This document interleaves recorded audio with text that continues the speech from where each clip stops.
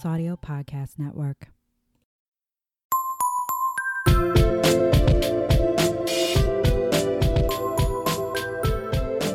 and welcome to Mining History. I'm starting today with a quote. A first-class citizen does not beg for freedom. A first-class citizen does not plead to the white power structure to give him something that the whites have no power to give or take away. Human rights are human rights, not white rights. That was a quote by Gloria Richardson, who did a lot of civil rights protests in Maryland during the 1960s. So I just found that, and I wanted to bring it up because it is Black History Month, and this is Whining About Herstory, where we whine about women that you may not have heard of while we drink some wine. And I just was a very poignant quote.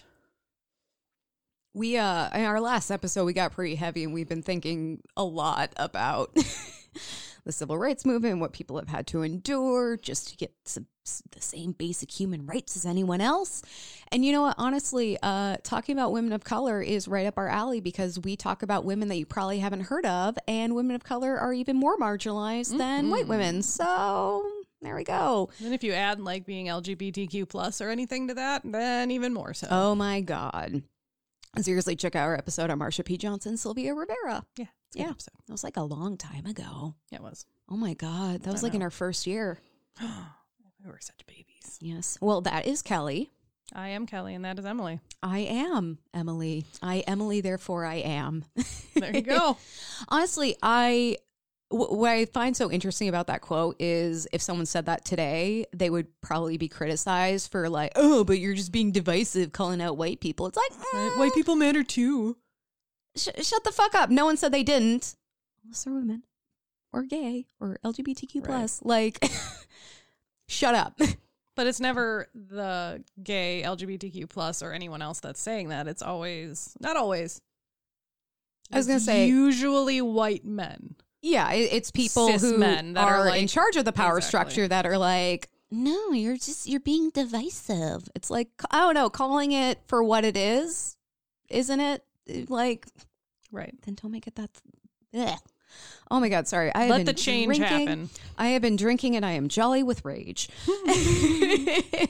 All right. Well, another quick disclaimer. Obviously, we do not just cover Black women during Black History Month. We cover them year round, but because people are being encouraged to engage in Black history and stories of Black people, we want to put it out there because people are actively engaging in it. And we're like, hey, here's some shit to engage with.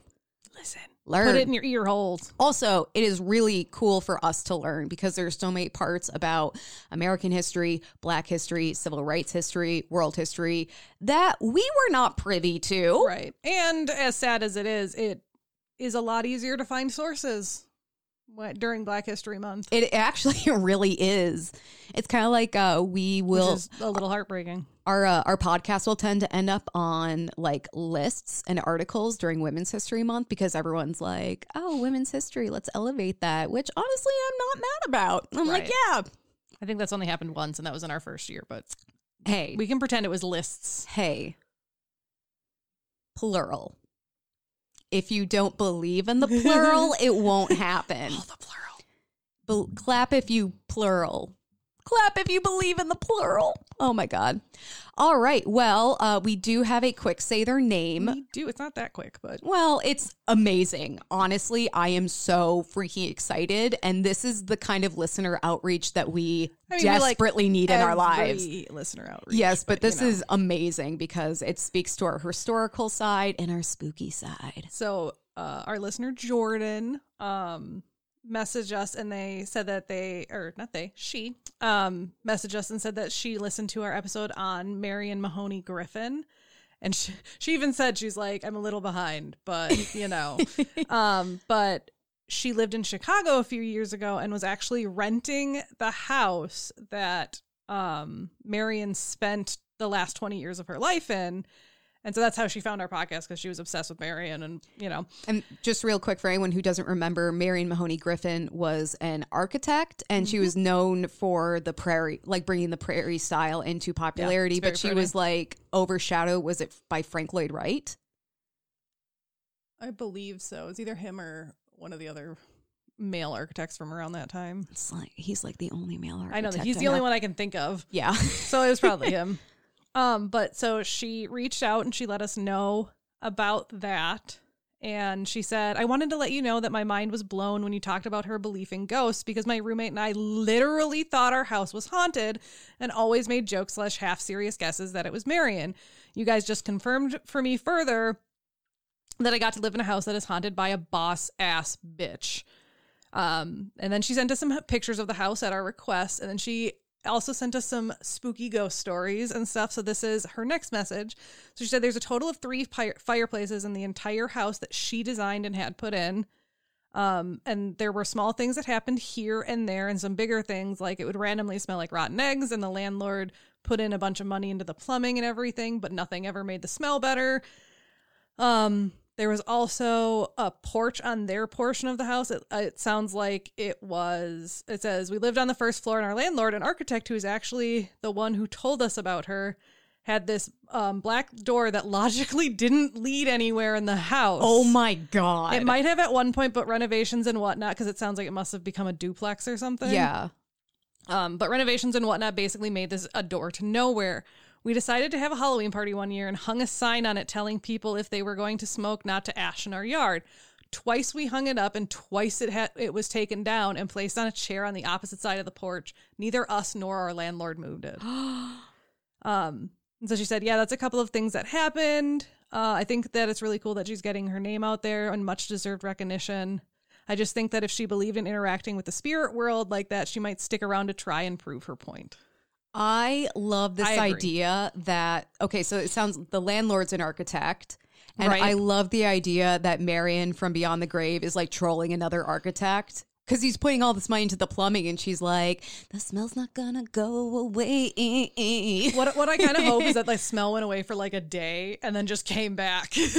Or maybe she's like, I'm sorry, you turned this into a duplex and it does not meet my architectural vision, so right. I'm gonna fuck with you now. I also like that the door that leads to nowhere that's on this porch is a black door. Yeah, like very Winchester Mystery Mansion-esque.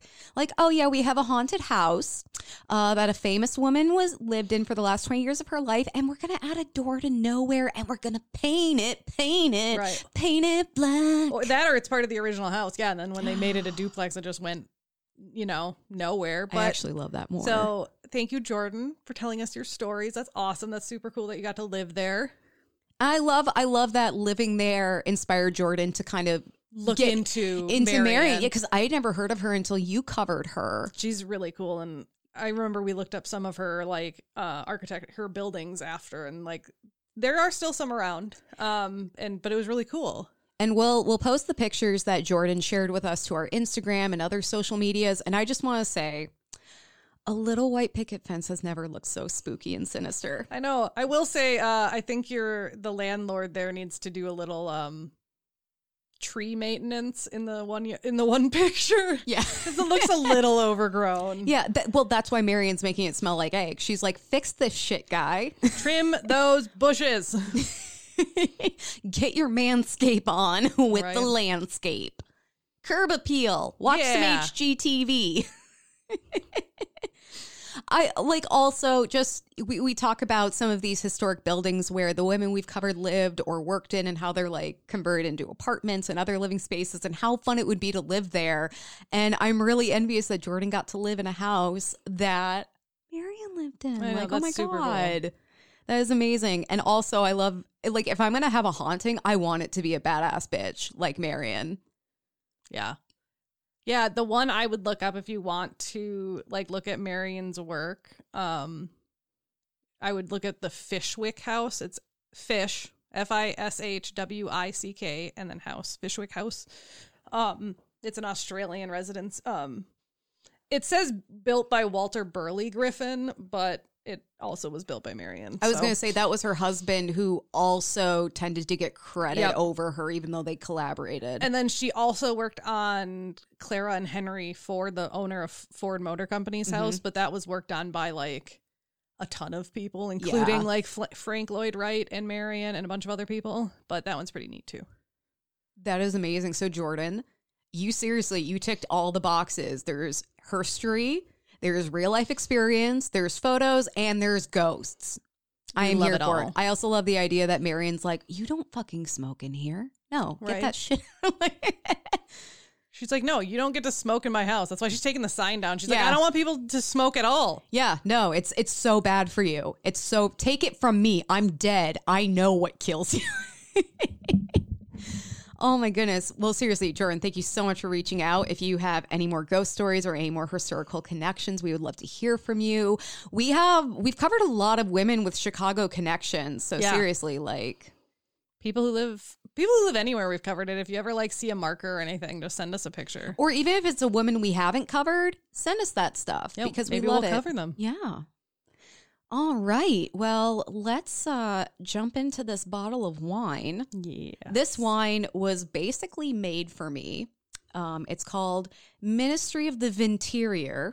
Oh. So we are starting off with a pun. Of course. The label also has like a bunch of beautiful flowers and butterflies that are all surrounding a skull. So it's like creepy, cute vintage. And like, seriously, I saw this wine and I didn't even think. It was just suddenly in my hand. Yeah. I think I was with you when you bought this one. I don't know. I think because the name sounds familiar. I've told you about it because I think I originally bought this for Halloween because it's got the skull on it, but we never really got around to drinking it. So now here we are. So it's a 2018 Cabernet Sauvignon from the North Coast. And the back of it says, it's North Coast, California, to be specific. The North Coast appellation, I don't know if I'm saying that right. Everyone come at me. Bring it on. Has come to be known as one of the best geographic locations to grow world-class Cabernet in the world. World-class Cabernet in the world. You could wordsmith that a little better. With the 2018 vintage, we feel we've found the nexus of both quality and finesse in our Cabernet Sauvignon.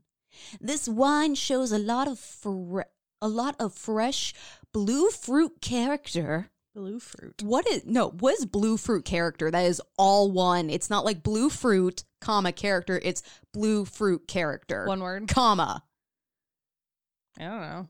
Spice and earthiness. It makes me think of It's Always Sunny because Frank goes through a period where he only eats blue foods. He's like, no, blue's good for you. I can't even think of any other blue fruit other than blueberries. I mean, blackberries are kind of bluish. No, they're black. No, but their juices are kind of bluish. They're like purple. Purple. Okay, this reminds me of the time that and a plum is purple. This reminds me of the plum is plum colored, which is purple. No, it's plum. They wouldn't come up with a new name if it was the same color. This reminds me of a debate my friend and I had because we were trying to remember what color Rafiki's butt was from The Lion King. Isn't it red?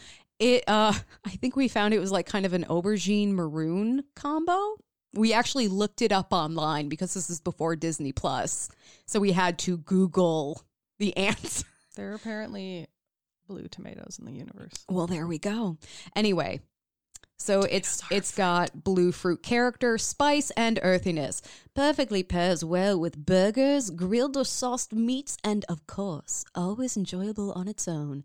Cheers from Chris Nikopoulos and Elijah Feister. His butt is blue. Is it blue? It's blue. I thought it was like a magenta. No, it's blue. Oh. I Googled it. All right. Well, everyone, take a second. Google Rafiki's butt. That's literally what I Googled. I want Google search engines to be like, why is there a sudden spike in people Googling Rafiki's ass? Hold on. Wait, are you checking the quote unquote live action or the original? That's what. Well, and there's a new thing that's like Rafiki stories. I didn't know this is going to be such a rabbit hole. I am terribly sorry. I mean, because he is a baboon, and most baboons have blue butts. Yeah, but specifically Rafiki, because, animation does not always reflect real life. Yeah, plus he's a hybrid. Rafiki's a hybrid? Yeah, he's a hybrid of a mandrill. He's a mandrill / baboon hybrid. Oh, that's right, because his face is super... Okay, wow, so he's not even real. we all There just are became way monkeys smarter. that look very similar to Rafiki, but yeah, because if you look up a mandrill, that's what has like the face. Yeah, like the markings. And they do have naked butts, but Aren't all of our butts kind of naked? they're bigger, whereas Yeah. Rafiki kind of has the skinny body, Yeah. like the baboon. Oh my God. Well, But yeah, apparently his butt is blue. okay, if someone runs a pub quiz, come up with a Disney theme, and one of the questions has to be, What color is Rafiki's butt? or what combination of ape species is Rafiki? Yeah, what two species Blow are everyone's Rafiki? minds, because they're going to be like, no, he's a baboon, right? And you're going to be like, no, he's a mandrill baboon. He's a mamboon. A mamboon. Mamboon! Or a badrill. Badrill. That sounds like a Pokemon. Yeah, it does. Badrill, I choose you. I honestly can't answer, like, because there's pictures of him with a red butt, and then there's pictures of him with a blue butt, but I can't find a picture from the actual fucking movie. Okay, we're going to pause. We're going to queue up some Disney Plus and watch The Lion King, and we will come back with you with an answer. But see, it's not that easy. Yeah, it's not like a straightforward thing. So thank you. Because every picture of Rafiki is like his face. Oh, you mean there's not just like a huge cache of Rafiki butt pics? No. God damn. You'd think there would be. No, Yeah. I'm kidding. You think that'd be a niche. You're a niche. I wonder if there's like a subreddit. Reddit, help me out. Animated animal butts. That's funny. Okay. Well, I think we should cheers Rafiki's butt to Rafiki's and Jordan. butt, and more so Jordan. Let's separate those two really quick. Okay, we're done with Rafiki's butt. Cheers to Jordan and her haunted herstory house. That was haunted by a badass bitch. Yes. We talk about our girl gang. Mm-hmm. We got girl ghosts. Girl gang ghosts. It's Definitely a little... cab sob. Yeah, but it's a little drier than I thought it would be, but it's got like a good bite to it. And it's got kind of a spice that mellows out very quickly. So I get the spice and earthiness.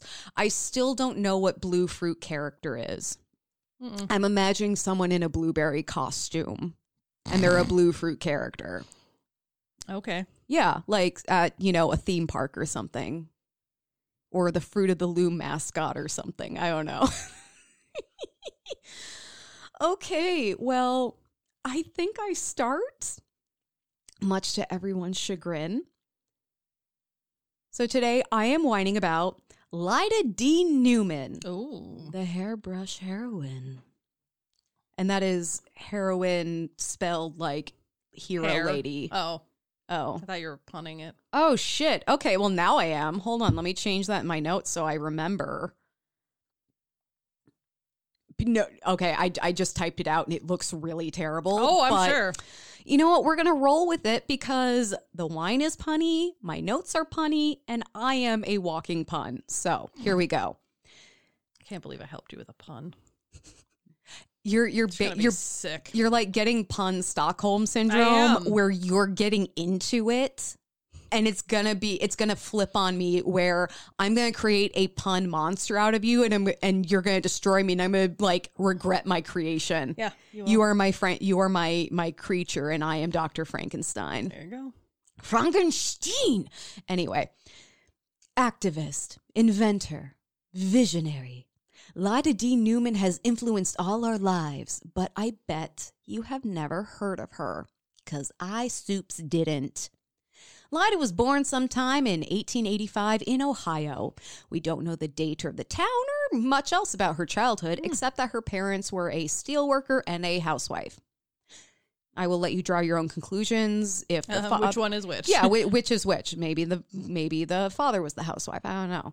Lyda may have been of mixed race, as she refers to herself on surviving documents as black and mixed race interchangeably. So it's one of those things she may have. We talk about like the way that people perceive you. Yep. Or if someone's like white passing. And so like if she's perceived to be black, it may just be easier to be like, yeah, I'm black. But she may Right. have actually been mixed race. Doesn't matter, but it's interesting. She found her way to Manhattan, working in the San Juan Hill neighborhood as a hair specialist or hairdresser. So she lives her life in Ohio, and she's a teenager, and she's like, I'm going to go to New York and do hair. So New York may have seemed like a good place for Lyda to settle down. The American Civil War ended in the same year she was born, but enslaved Black people in New York had been emancipated since 1827. So she's born in 1885. Mm-hmm.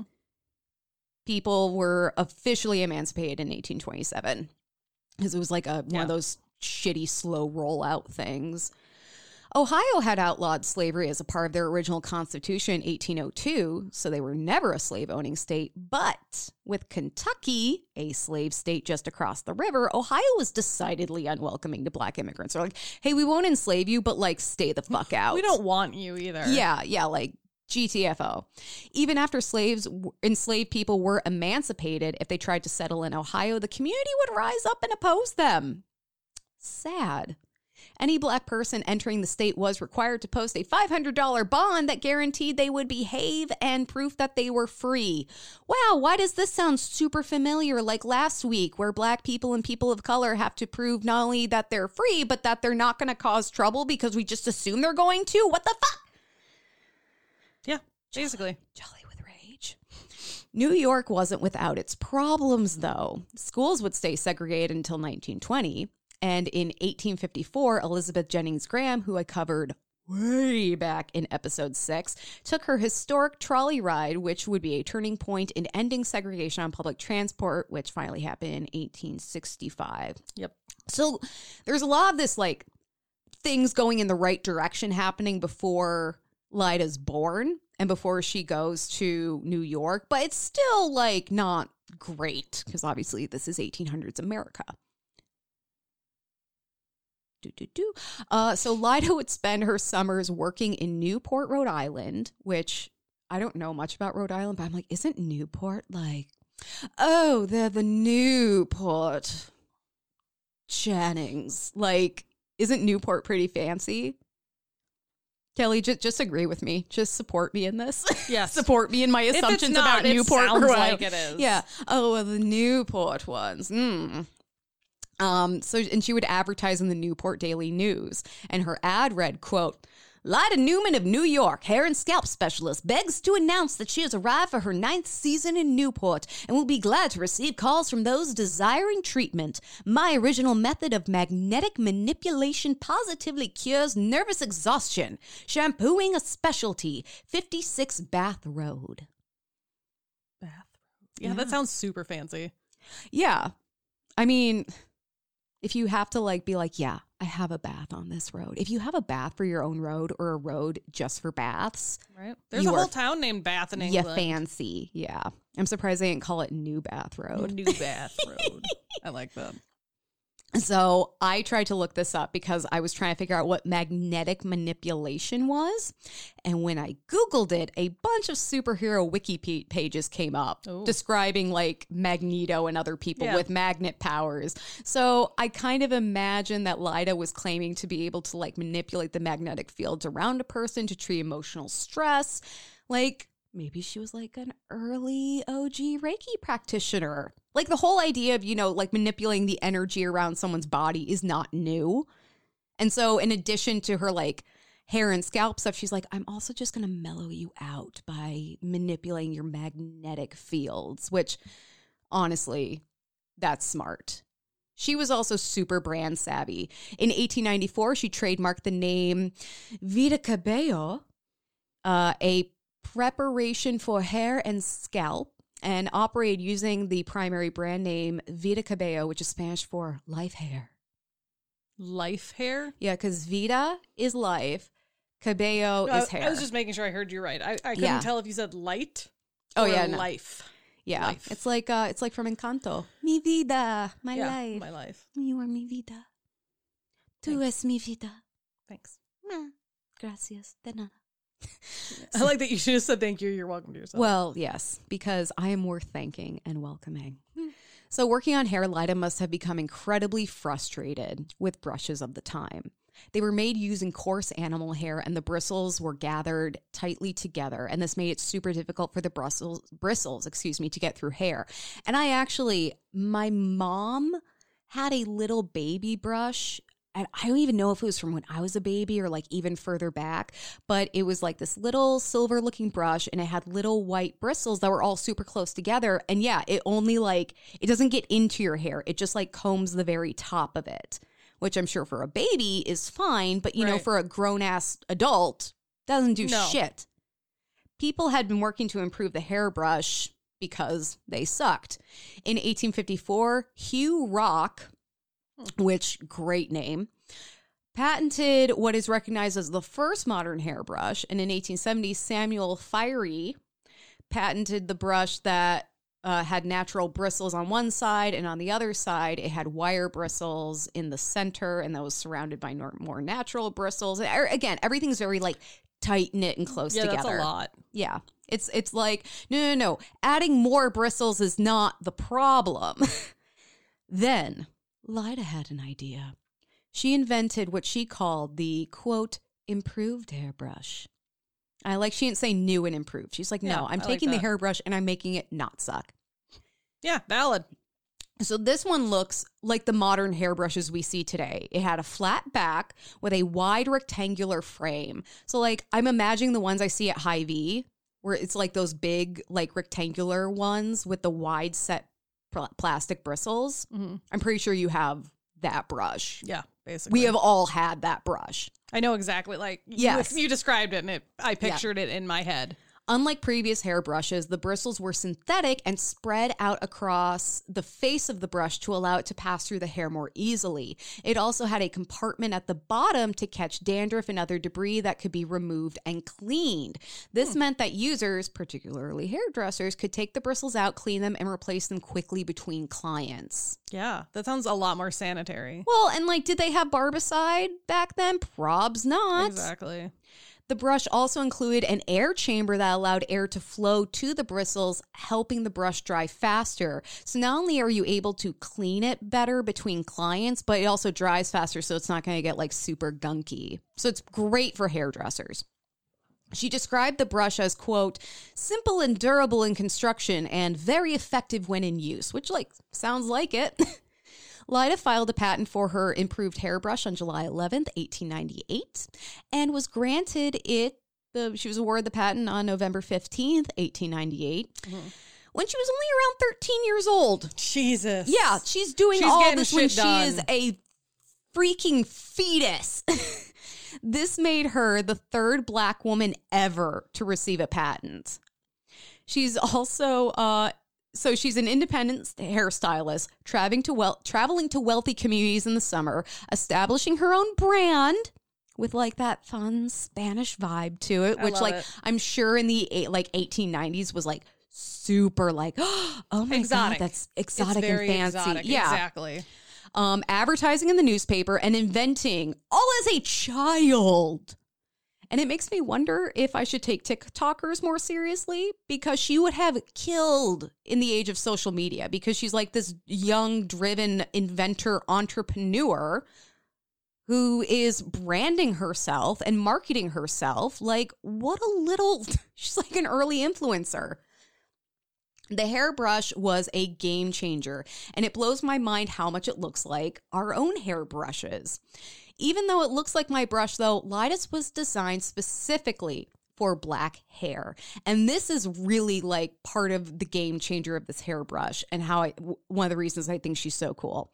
The synthetic bristles were firmer, stronger, and lasted longer than traditional brushes, which would break when used on Black hair. Because remember, this is a time not too long after the American Civil War where Black beauty is not being catered to or encouraged. And you talked about this a lot when you covered Madam C.J. Walker, where Black women were just kind of expected to make do with the products for white and European hair, and it didn't work. And it was like, no, just suck it. Fuck, whatever. You either use the white stuff or you don't. You don't do anything with your hair. Yeah.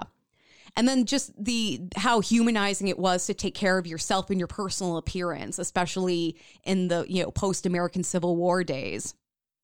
these synthetic materials also made the hairbrush easier and cheaper to manufacture, making it more accessible to women of different social classes. So everyone can have this freaking brush. It's the best thing on the block. In short, she was a hairbrush heroine. Heck yeah. Fucking nailed it. Lida wasn't just changing the world of hair care. She was also a suffragist, fighting for the right to vote. She was known for canvassing neighborhoods across New York City to stir support and even hosted street meetings to educate passersby about the movement and gain their support. However, as we've talked about before, women's suffrage in the United States was not super inclusive. Many women would be left out of the 19th Amendment, and even Black women who were included faced other barriers to voting, such as literacy tests, laws that prevented... I just had a moment where my mouth didn't want to complete this sentence because it makes me so angry, and it shut down. Laws that prevented descendants of slaves from voting, and then straight up violence and more. They're like, okay, well, we can't enslave you, but how can we keep you from getting any sense of power? Seriously, Reconstruction was America's biggest wasted opportunity. Yeah. Even before the passing of the 19th Amendment, Black suffragists were relegated to the backs of marches, like we talked about with Ida B. Wells in episode 74, where she's like, I'm not going to the back of the fucking march. Fuck you. Perhaps in response to this inequity, Lida founded the Negro Suffrage Headquarters in Manhattan. This organization empowered Black women to become active in fighting their own oppression and recruited an underrepresented group of women for the cause. Because if you need a bunch of women to get together and demand the right to vote, why would you exclude an entire group of women? Yeah. It's dumb. It's basic marketing. Come on. On August 29th, 1915, the New York Times reported, Suffrage Center for Negroes. And again, this is language of the time. Yep. The Women's Suffrage Party has opened a suffrage headquarters for colored people at 207 West 63rd Street on Wednesday. This will be in charge of Miss Lida Newman, who is doing excellent work for the suffrage among her own people. Oh. Some of this is... I don't like that word. I know, but... I mean, I know it's of the time, but still, it just... Ugh. Yeah, there's some stuff that's, cringy. The headquarters will be gaily decorated with suffrage posters, flags, and streamers. Many colored women have been asked to play hostess at the new headquarters while Miss Newman goes canvassing amongst voters in the neighborhood. And then on November 2nd of the same year, the New York Times followed up, writing, Headquarters for the work of Negro suffragists was opened at 207 West 63rd Street. Seriously, if anyone lives there or nearby, take a picture. I want to see what that looks like now. Right. Last evening, with a big open-air meeting outside the building, Miss Lida D. Newman is in charge of the work and will continue canvassing and organizing street meetings through the 13th Assembly District from now until Election Day. Dr. Mary Halton and Miss Portia Willis, great name, were among the speakers last evening. 63rd Street was open yesterday as a play street with no traffic from 3 to 9 p.m., and mothers are invited to the headquarters to watch their children play from the windows. I think that part was really cool because they basically blocked the street off and they're like, hey, women, I know a lot of you have kids, so we're blocking the street off so they can just play without getting run over or something. Right, people will be here to watch your kids and you can come and participate in the suffrage movement. Exactly. And I'm That's amazing. That is man, she's in the early 1900s and she's definitely thinking with the 2000s brain here. She's like, oh, how do we get women involved? We make sure that they can get involved even if they have children. Yeah. Because smart. The women were in charge of the children at the time. So we don't know much more about Lida's life because a lot of what we do know are from the publications that I've beautifully quoted from. But we do know that in 1924, her name can be found on the 51st election district for the New York City list as a registered voter. So we know she was able to register to vote, which we've covered suffragists of color in the past. And a lot of time, whether or not they were able to vote is this big question mark. Or outright they died right before. Or, we either know they didn't or we don't know. So I was very happy to see that Lida was able to register to vote. Most of what we know about Lyda is thanks to written evidence of her existence, newspaper advertisements, patent documents, reports on her activism. We don't know about her parents, childhood, personal experiences, or even the day she died, which leads me to believe she's still alive. Death certificate or it didn't happen. I agree. She's still out there. Unfortunately, Lyda is one of the many lost suffragists that fought for women's right to vote, and we salute her. Cheers, Lyda, you hairbrush heroine suffragist badass bitch. You like really wound up for that one. I'm like, please don't break my cups. We will see. No, we're going to save that for our 3-year anniversary. Kelly and I are going to do a video of us just like smashing our glasses, and then we're going to live tweet to our patrons us at the ER getting our hands stitched up. Together, next to each other. Yeah, we're going to do like a video of us explaining to the Facebook doctor Live. what happened. We'll Facebook Live the whole thing. Oh my God. That's funny. So I am covering a woman with the most generic name ever. Okay. Her name is Amanda Smith. Oh my God. So think of like Googling that name. Can you imagine? I bet the first results are like, there are 8 billion Amanda Smiths on LinkedIn now. So you know how like Wikipedia will sometimes have like, they have like the specific people, but then they'll have like a generic one. Yeah. Amanda Smith has enough entries that you can click on like the undefined version of it and like view the list of people named Amanda Smith. Okay, I hope there's an Amanda Smith out there and that her senior quote was, I am undefined. Yeah, there you go. So Amanda was born as a slave to slaves in Long Green, Maryland, which is a small town near Baltimore. Her father was Samuel Barry and her mother was Miriam. She was the oldest of 13 siblings. Oh my goodness. Her father was a well-trusted man, though, and very liked, even, you know, for being a slave. He was so well-liked and so well-trusted that when his master died, his master's widow trusted him enough to place him in charge of her farm. Oh, shit. So, like, he was, you know, like, way up there. Yeah, like, there's a big asterisk next to that well-liked and well-trusted because he's still an enslaved person. But, yeah. After his duties for the day, his master, or his master's widow, I suppose, would allow Samuel to go out and earn extra money for himself and his family, and many nights he would go without sleep because he was busy making brooms and husk mats for the market to make extra cash for his family. Aww. He was devoted to the goal of freedom, and he first purchased his freedom and then made it his mission to buy his family's. I was just going to say, because in some places you could purchase your freedom, but it's incredibly difficult because how as an enslaved person do you like have a side hustle? Right. But he kind of already had one. Yeah, but like I wonder if he just saved and saved and saved. Oh no, right. But just the fact that he was able to make money on the side and keep that money and it didn't automatically go to the family that was enslaving him. Right. And they like allowed it. Like it wasn't like behind their back either. It was like they allowed him to do it. It's kind of wish they would just be like, hey, be free. Yeah, let's like pay you for your work because you're cool. I don't know. He did go on to buy his family's freedom. And once that was secured, they moved to Pennsylvania. Can you imagine? I maybe I shouldn't be so focused on like the monetary side of this, but buying the freedom of 15 people. Because if she's the youngest of 13, wonders if all 13 children survived. Oh, it never said. But that's like, it's still a lot of people. And just, I don't know, his like dedication, his work ethic, like amazing. Good God. Yeah. That poor man, though, he shouldn't have never had to do that. I know. So growing up, she had Amanda actually had the advantage of learning to read and write. Wow. Quote, her father made it a regular practice on Sunday mornings to read to his family from the Bible. Her mother helped her learn to read before she was 8, and she was actually sent to school. Oh my End God. Quote. So unlike many other enslaved or formerly enslaved children and adults, like I said, she had the privilege of learning not only at an early age, but going to school. Did I say she was the youngest? Yes. She was the oldest of 13 siblings. Oh, okay. I thought I said oldest. My bad. Yeah, so she was the oldest. I thought she was unlucky number 13. No.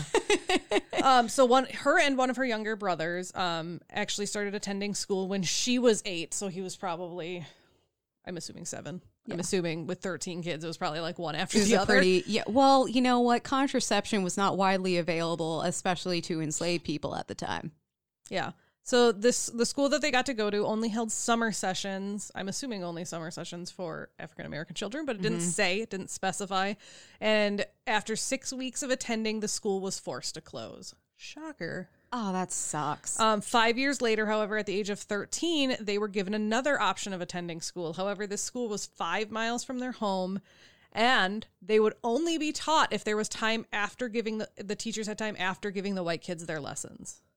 Oh my God. So they're begging for educational scraps. So the Smith siblings actually felt that it was not worth traveling the 5 miles, especially in the cold, to receive lessons only if time permitted. After they did attend for 2 weeks, but then they dropped out and got taught at home and sometimes taught themselves or each other. So they were like, it's not worth trekking 5 miles to maybe get education. Yeah, especially like you mentioned in the cold, and I'm just thinking of how cold it's been, and I'm like, I almost didn't even want to drive over here the 10 minutes in my heated car. Right. With only having about 3.5 months of formal schooling, Amanda went to work in York, Pennsylvania as a servant of a widow with 5 children. And while there, she started attending revival services at the Methodist Episcopal Church. She's got that faith. So she would go on to get married after she moved to York to an unknown man. Literally could not find his name. Wow. And they would have a daughter again. Like literally it didn't even say that she had a daughter until like much later in my story. And so I had to like add it back in because otherwise it just sounded weird. There's like a little BTW footnote. She did procreate. So she worked as a cook and a washerwoman to provide for herself and her daughter when her husband went to war. This was a very unhappy first marriage and ended with the disappearance of her husband in the American Civil War. I was just going to ask, was this I kind of forgot the timeline. I assumed American Civil War. Oh. In 1863, she got married for the second time to a man named James Smith. Also, it wasn't John. At least it wasn't John. That's like also the most generic name ever. And eventually would move to him to New York City. And at this point, I assume she had more children again. Mainly because of something that comes up later. And I'm like, at some point she had more children other than just her daughter. And they only mentioned a daughter with the first husband. So I assume she had more with this guy. Yeah, also contraception is not really a thing right now. Right, exactly. She would go on to experience a sanctification, which is like a type of religious ceremony. I didn't look it up. I was like, okay, it's religious. Is it maybe it's like a confirmation kind of thing? I would assume it was some kind of conversion. Some kind of religious initiation. Sanctification literally means to set apart for holy use. That is to make holy or sacred. So I'm assuming maybe they were like blessing a church or something. Okay. I don't know. So she went to a sanctification. Yeah. Oh, I thought she was she experienced a sanctification. Oh, I thought she was sanctified. I was like, oh my God. So is she holy? So she like went to this in 1868 and this led her to hesitantly attempt preaching. So she was going to these revivals and then she saw this sanctification and she was like, hey, maybe this is something I could do. I'm vibing with this. Right. By 1869, so remember, she got married in 1863. So by 1869, her husband, James, and her children had died. Oh no! Not all of them. I hate how you were like giggling leading up to that. No, I wasn't giggling. I was like, oh God. It was like one of those like nervous giggles, like I don't want to say this. Yeah. It's like, oh, we're getting to a sad part. So by the time that Amanda was 32 years old, she had lost 2 husbands and 4 of her 5 children. I am going to be 31 this month, and that I'm like, oh, I'm too young to like lose anyone. Right. To be perfectly honest, let alone 2 husbands and 4 children. Right. That poor woman. So she started preaching regularly in African American churches in New York and then New Jersey as well. She attended a religious camp and would go to their meetings and revivals. And this would help Amanda work through a lot of her grief and avoid depression. Like, she really just threw herself into this. Well, it sounds like instead of bearing down the trauma and loss, she dealt with it. Right. You know, which honestly is the best thing. However you want to deal with it, what's best for you. Right. Don't ignore it. Yeah, it sounds like the church was like a place for her to express her grief. Yeah. In a healthy way. Yeah. And she did. She immersed herself fully in the African Methodist Episcopal Church, so the AME Church, which I'm like, oh, it sounds like a movie theater, like, because AMC is a movie theater. And she met with Phoebe Palmer, who is a Methodist preacher, who led a specific movement called the Wesleyan Holiness. Don't ask me what that is. Didn't look it up.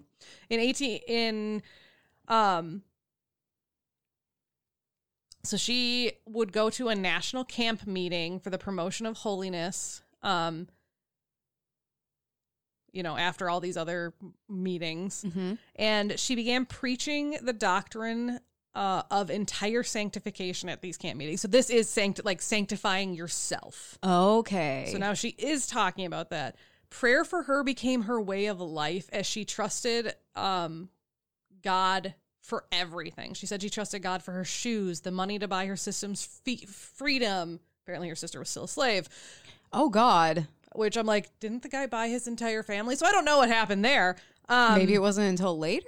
And food for her family. So she became well known for all this preaching she did. And she was known for having a beautiful voice, being absolutely inspiring, and just, she basically, a lot of people, I'm trying to think how to word what I want to say. She had an ethereal presence. No. She was just a really good orator. I can think of what I wanted to say, so we're just going to move on. So she began to get opportunities to evangelize or preach in the South and the West. So, she was in New York. And so now she's, moving down. And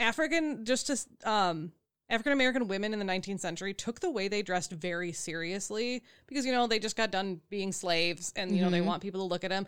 But I mean, everyone else, this was still very much almost Victorian style society where what you wore dictated how people viewed you. I mean, that even happens today still. Yeah, but your outward appearance was equal to your virtue. Exactly. So being a preacher, but also traveling as much as she did, Amanda had to think out her dress very, very carefully because this was still women don't wear pants. Yes. So wherever she went, she wore a plain bonnet in either black, plain bonnet, and then either a brown or black Quaker wrapper around her shoulder, dress.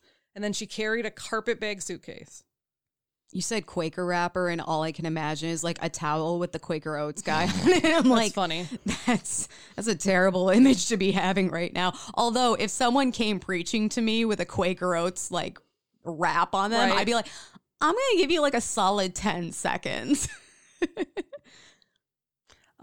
So just to let you know, other women in the 19th century have been described as, quote, fraught with volatile meanings as the line between seemingly overly sexual or appearing presumptuously dressed above one's station was a fine one. Because that was the other thing. You have to dress for your station in life. So that was what people said about 19th century women in general. And then if you add being an African American woman on there, they also were struggling with getting the respect they deserved, even if they were dressed the part of a lady. Yes. Well, and we've already talked about in the past couple episodes how women of color have had to take extra steps to prove that they are worthy of respect and dignity. And it's yep. So this is what they said. And this is 100% wording from that day. Okay. So the reason African-American women had even more of a struggle was because, quote, shadowed stereotypes bred in slavery of wanton Jezebels and pious mammies. That was the, you either had this overly pious lady or you had a Jezebel, which was, Yeah, let's talk about calling enslaved women sluts for a second when they were being raped by, the white men who claimed ownership over them. Exactly. It was fucking bad. How awful is that? We were literally just talking about like the Madonna whore complex and how women take the brunt of like any sexual activity. Like we were talking about the, you know, Right. Tommy Lee Jones and Pam Anderson video. She's a slut, but he's a player. And yeah, it's on her because what? No, she can be sexy. She can be a sex symbol as long as I don't actually see her having sex. That was my point. Yep. So this is everything she's dealing with in America and her one surviving child. In 1878, Amanda managed to arrange for her daughter, Maisie, which I love that name, Oh, I do too. to study in England. Oh my God. I don't know how that was arranged, but That's amazing. She managed to do that. And so even though she was, you know, preaching throughout the U.S., she was like, I'm going to go with my daughter, obviously. So the two traveled overseas and would end up staying in England for 2 years. Wow. She would end up preaching in England as well. And this started because on the journey over, so like on the boat, I'm assuming the captain heard that she was a preacher and so invited her to conduct religious services on board the boat. I mean, it's a long trip. Yeah. And she was so modest and like her speech is so powerful that the other passengers, like when they got to England, like spread word about her. So she was kind of like preaching while, you know, her daughter was going to school in England Have as well. you heard this shit? She would then, from England, travel to and minister in India, where she would stay for 18 months. She would then move on to minister in Africa, where she would spend 8 years. Wow. She worked with churches, helping build churches and, you know, evangelizing the people. She would travel to West Africa and Liberia. She did also expand her family by adopting 2 African boys. Aww. So that's nice. I'm a sucker for a sweet adoption so story. Can I also just say I love that her father and mother seem to really emphasize their education, and it's kind of like this is your way up and out. And she is also imparting that same kind of virtue onto her daughter and fighting for her to get a really good education. And I just love seeing that go down the generations.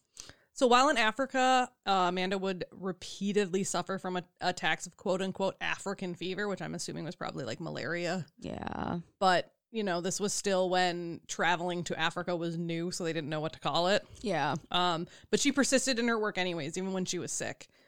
And she was also, so being an evangelist, she was also a strong proponent of the temperance movement. So, you know, she wouldn't like us very much. Because as we've mentioned before, temperance was like non-drinking. Yeah. So she pushed the temperance movement both in Africa and when she was when she returned to the United States again. She was actually invited by noted temperance advocate Reverend Dr. Theodore Ledyard Collier, Jesus, to preach at his Lafayette Avenue Presbyterian Church in Brooklyn, New York, which was then the largest church of its denomination. Wow. So she got back from Africa to America, and he was like, hey, come preach at my giant church. Oh my God. So that, like, word of her is spreading. Well, and the fact that he's got this massive congregation and he's inviting a black woman, like, oh, you're a big enough deal to speak in front of my huge congregation. Which then led other people to do the same, such as Minister Phineas Breezy, who was a Methodist minister, also invited her to come lead services at his Methodist Episcopal Church as well. I'm going to name my next cat Phineas Breezy. Yeah, right. It's a great name. Like, good God. Amanda would go on to raise funds as she traveled and evangelized. Ministered it up. And she would start the Amanda Smith Orphanage, an industrial home for abandoned and destitute colored children. Oh. This was an institute for the poor and friendless colored children. It was located in Harvey, which is a suburb south of Chicago. So we're back in Chicago. Everything, all roads lead back to Chicago. Exactly, apparently. It's the corn. The orphanage opened in June 28th, 1899, and the institution provided a home for children and taught them to become self-reliant. So again, she's emphasizing education and bettering yourself. That is, I love that. I love that. Even though like all but one of her children have died, she's like, how can I empower more kids? Right. How can I pass on these virtues that my parents instilled in me and work so hard to instill in me? Right. So She was doing so well that not only was she able to fund this orphanage, but she was also able to send funds back to the UK to help the Ladies Negroes Friend Society in the UK. Aww. So she's like helping out all over the place. And she would go on to continue traveling to gather money and support for her work. Quote, support for this institution depended on interracial cooperation for fundraising and an advisory board. To raise funds for the initial costs, Amanda enlisted Methodist interracial cooperation from across the country. Dude, she is like the ultimate networker. Right? So she was super dedicated and put a lot of energy into this home. However, she soon met conflict with the orphanage due to many financial problems, a fire that would go on to destroy the building, conflict between Amanda and some of the staff, complaints from neighbors, failed inspections, a whole bunch of stuff. Like, basically, running an orphanage is going to come with some problems. I think it, so first of all, an orphanage that fails inspections should not be running. I kind of laugh at the idea of them inspecting an orphanage at that time, because what were safety standards? They were nothing. Right. We're like, oh, is this a hole in the ground? Cool. Exactly. They don't care. In the early years of the 20th century, Amanda continued to visit various nations and gained the reputation as, quote, God's image carved in ebony. Oh. So she was like, her voice and her preaching was that powerful. She would go on to retire to Sebring, Florida in 1912 due to her failing health. She published an autobiography titled The Story of the Lord's Dealing with Mrs. Amanda Smith, the colored evangelist, containing an account of her life, work of faith, and her travels in America, England, Ireland, Scotland, India, and Africa as an independent missionary. That was the entire of the book. That's like the thesis of your research paper, where it's like, oh no, the thesis is actually the first 3 pages. Yeah. She would go on to die in 1915 at the age of 78. 2 years following her death, another fire would break out in the Amanda Smith orphanage, which would kill 2 girls and close the building for good. No, that is so sad. So Amanda Smith was a Methodist preacher, a former slave who would go on to fund her own orphanage, as well as become a leader in, the Methodist teachings and entire sanctification. She was referred to as God's image carved in ebony. And there is I think she's still alive. There's an international preacher named the Reverend Dr. A. Louise Bonaparte, and that is her great-great-granddaughter. Oh my God. So a little bit of Amanda is still in the world, and she has a super not generic name. Right? Oh my goodness. So what I think is interesting, Kelly, I know you and I personally are kind of like jaded when it comes to organized religion, but when we cover women who have a strong sense of faith and who do participate in religion, especially she's like a minister, but then they use that to guide like virtuous principles, like I'm going to empower other people of color. I'm going to house Black children who wouldn't otherwise have anywhere to go. That's the part that really gets me. It's not so much the why or even the faith behind it. It's what she did with that. And to be perfectly honest, I wouldn't be surprised of anyone being super religious after having that kind of upbringing and being so grateful for what you have, because she was afforded so much more than a lot of other people were, because her parents just worked the hell out of it for her. Yeah. That is amazing. And, it makes me wonder, like, where would we be as a society, and where would families and individuals be if they had also gotten those kinds of chances? And not that she had an easy road. It's not like anyone handed her anything. Right. But, it's just with some encouragement and some opportunity, how much better off would we all be? I know. It's interesting. That's really cool. Yeah, I came across her and I was like, yep, this is getting covered. That's awesome. I love it. Well, Kelly, what are you thankful for? What am I thankful for? I am thankful. This is going to sound real dumb. I'm really thankful that I can put my hair in a ponytail again. I told you I was going to come up with this. Yep. But for the longest time, because my hair got like really thin for a while after I had a surgery. And so it wasn't like growing super fast because I had cut it to shoulder length like before my surgery. And for the longest time, like if I wanted to put it up in a ponytail, it was like the short little like stubby ponytail. So I was always putting it up with clips.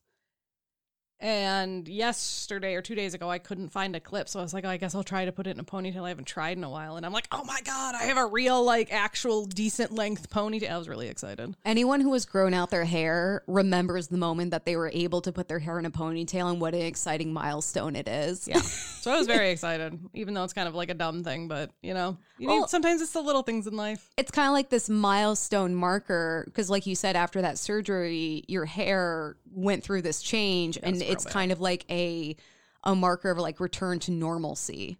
Yeah, it was nice. That's awesome. Your hair looks super cute too. Thanks. How about you? I'm really thankful that we got to see the Radium Girls. We posted about our social media, and by the time this episode comes out, that's going to feel like a million years ago. But a local theater company was putting on Radium Girls, and I saw it. Oh, God, I think I learned about it in October and immediately texted Kelly, like, we're doing this. This is not a choice. This is just something that is going to happen and you need to submit to it. And actually, I like blocked out all the days it was showing on my calendar so I wouldn't forget it. So you're like, one of these days we're going. Yeah. So as part of Kelly's Christmas present, I got us tickets and it was really good. It was good. I liked it. It was one of those things. I'm really glad that we read Kate Moore's book, The Radium Girls, which if you haven't read it, what are you even doing? Right. Because it gave us a lot of background that maybe we wouldn't have gotten from the play, or it just gave us kind of like a deeper understanding of what was going on. It was really, really interesting. And the cast did such a wonderful job. And I found it really compelling, kind of this, you know, good and evil, and like do these people know that they're bad or doing the wrong, you know, just kind of that, like, I don't know, the complexity of it, because Mr. Roeder's character, he was the president of the United States Radium Company, and he was like doctoring, you know, findings that were proving that his employees were being poisoned by radium. But he was definitely portrayed as a more complex character in the play, where it was like, You as the viewer have to decide how much is he lying to himself and how much of the lies does he believe. It's really interesting. And then his wife, who I'm like, I never even like imagined him being married because it didn't really come up in the book, because she is like trying to come to terms with like, are you hurting people? And he's like, no, I'm not. And like, she's like choosing whether or not to believe the lie, and like that's very complicated. And I definitely didn't cry at the end. And I started tearing up. I was an emotionally stable adult. But yeah, it was excellent. So I'm happy we made like a whole girls' night of it. We got dressed up, we went to the theater, and it was awesome. It was nice for us to do something that was not podcast related, but still like super in our wheelhouse. Yeah, it was a lot of fun. It was good. Yeah. All right. Well, thank you so much for listening to another episode of Whining About Herstory. Like us on Facebook at Whining About Herstory and Instagram at WAHpod. No. Twitter at WAH_pod. Our website is whiningaboutherstory.com, and our email is whiningaboutherstory@gmail.com, where we would love to hear from you on any of those. We also have a merch store, which is spreadshirt.com if you search Whining About Herstory. Otherwise, there's a tab on our website that says merch, and you can just buy it right there. It's pretty sweet. We got some great stuff. We also have a Patreon where you can donate for as little as $1. To keep the wine a-flowing. $1. Do I have $1? $1. $2. No, actually, it goes right up to $5. $5. $5. $10. So $1 billion. I mean, you can come live with me if you give me $1 billion. Oh my God, I will. Shit, there's a lot of stuff I would do for $1 billion. I wouldn't have to work ever again. I probably shouldn't go down that road because it gets real immoral real quick. And also rate us 5 stars wherever you listen. We have seen you guys leaving 5-star reviews on Spotify, and we are freaking out. We love you so much. So much. All right.